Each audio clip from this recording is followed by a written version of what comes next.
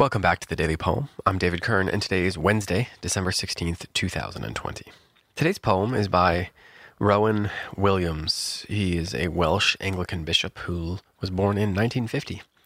You perhaps know him best as an author and perhaps the 104th Archbishop of Canterbury, a position he held from 2002 to 2012. He's quite an important figure in the last 25 years, say, of modern Christianity, and obviously a very important figure in Christianity in the United Kingdom. But he is also a poet, and the poem that I'm going to read today was published in his first poetry collection, which came out in 1994, and it's called After Silent Centuries.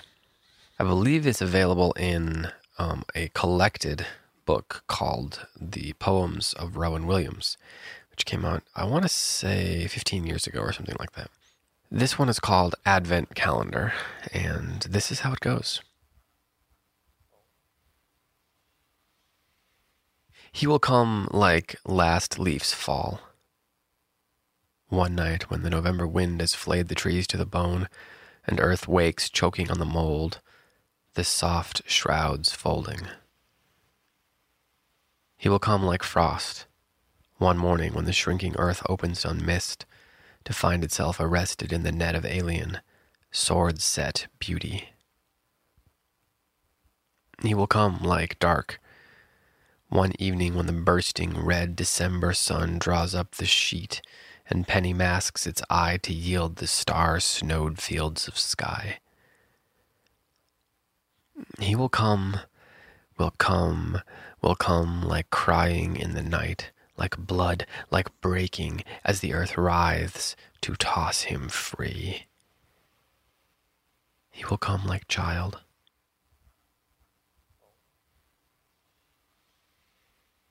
This is a poem by a poet who clearly loves language, who loves the English language, and who has studied it.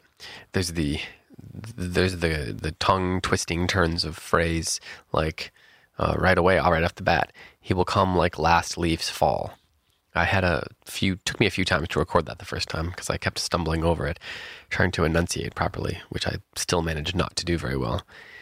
But you've got all the alliteration of the L sound, will come like last leaves fall, and then you've got the leaf and fall, those two F's hot on the tail of one another. So the man knows how to put words together, right, to create a turn of phrase that is compelling and interesting and slows you down and speeds you up at the right time. So he knows the basic parameters for writing a compelling poem, right?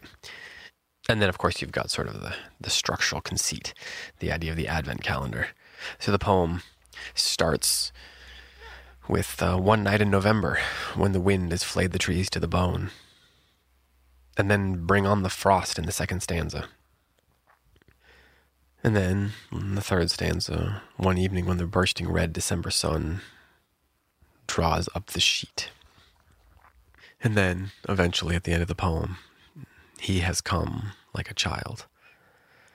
So he takes us through the stages of the calendar, and that conceit is compelling because he's able to explore all these deeper images, which on the surface seem a little esoteric, but the more you think about them and the more you listen to them, the more they seem to have meaning that's deeper, meaning that you'll find in other stories, whether in scripture or other poetry. And I can't really get into them because I only have 5 to 8 minutes on this episode.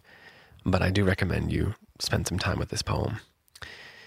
It's a poem that I wanted to use to kick off some Christmas poems in earnest the next couple of weeks between now and the new year. We'll do plenty of Christmas poems, Christmas, Advent, poems that coincide with the church calendar a little bit, that sort of thing.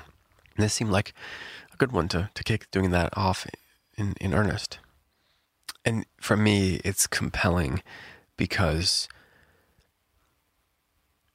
of the kind of images, and for me it's compelling because of the kind of images that Williams uses to talk about the coming of Christ. He gets around to he will come like child. But before that, all of the other images are much more, I feel like I use this word a lot on this podcast, but they're much more haunting. Last leaves fall. He will come like last leaves fall. The last leaf on the tree falling. That's what Christ will come like. And it's going to come on one night when the November wind has flayed the trees to the bone. The violence in that image is deeply haunting. He's going to come like frost when the shrinking earth opens on mist to find itself arrested in the net of alien sword-set beauty. Alien sword-set beauty is, first of all, a great phrase and a very interesting image, but also, once again, deeply haunting. He's going to come like the dark. He's going to come like crying in the night, like blood, like breaking. And then Williams eventually builds all that up to the revelation that he will come like a child.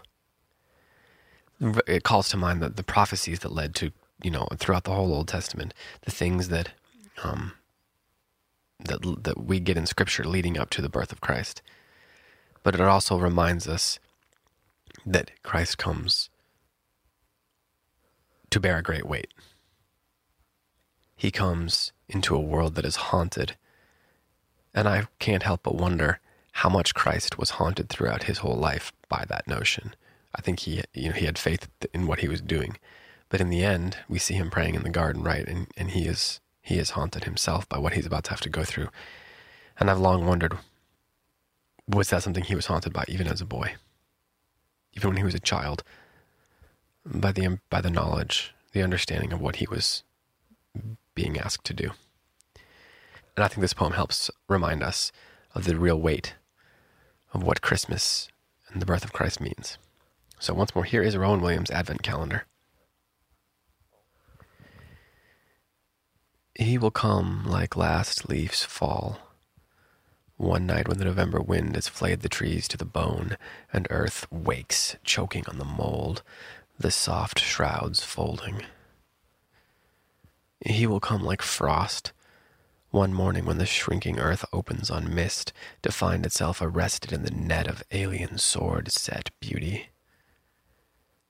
He will come like dark, one evening when the bursting red December sun draws up the sheet and penny masks its eye to yield the star-snowed fields of sky. He will come like crying in the night, like blood, like breaking as the earth writhes to toss him free. He will come like a child. This has been the Daily Poem. Thanks so much for listening. I'll be back tomorrow with another poem for you.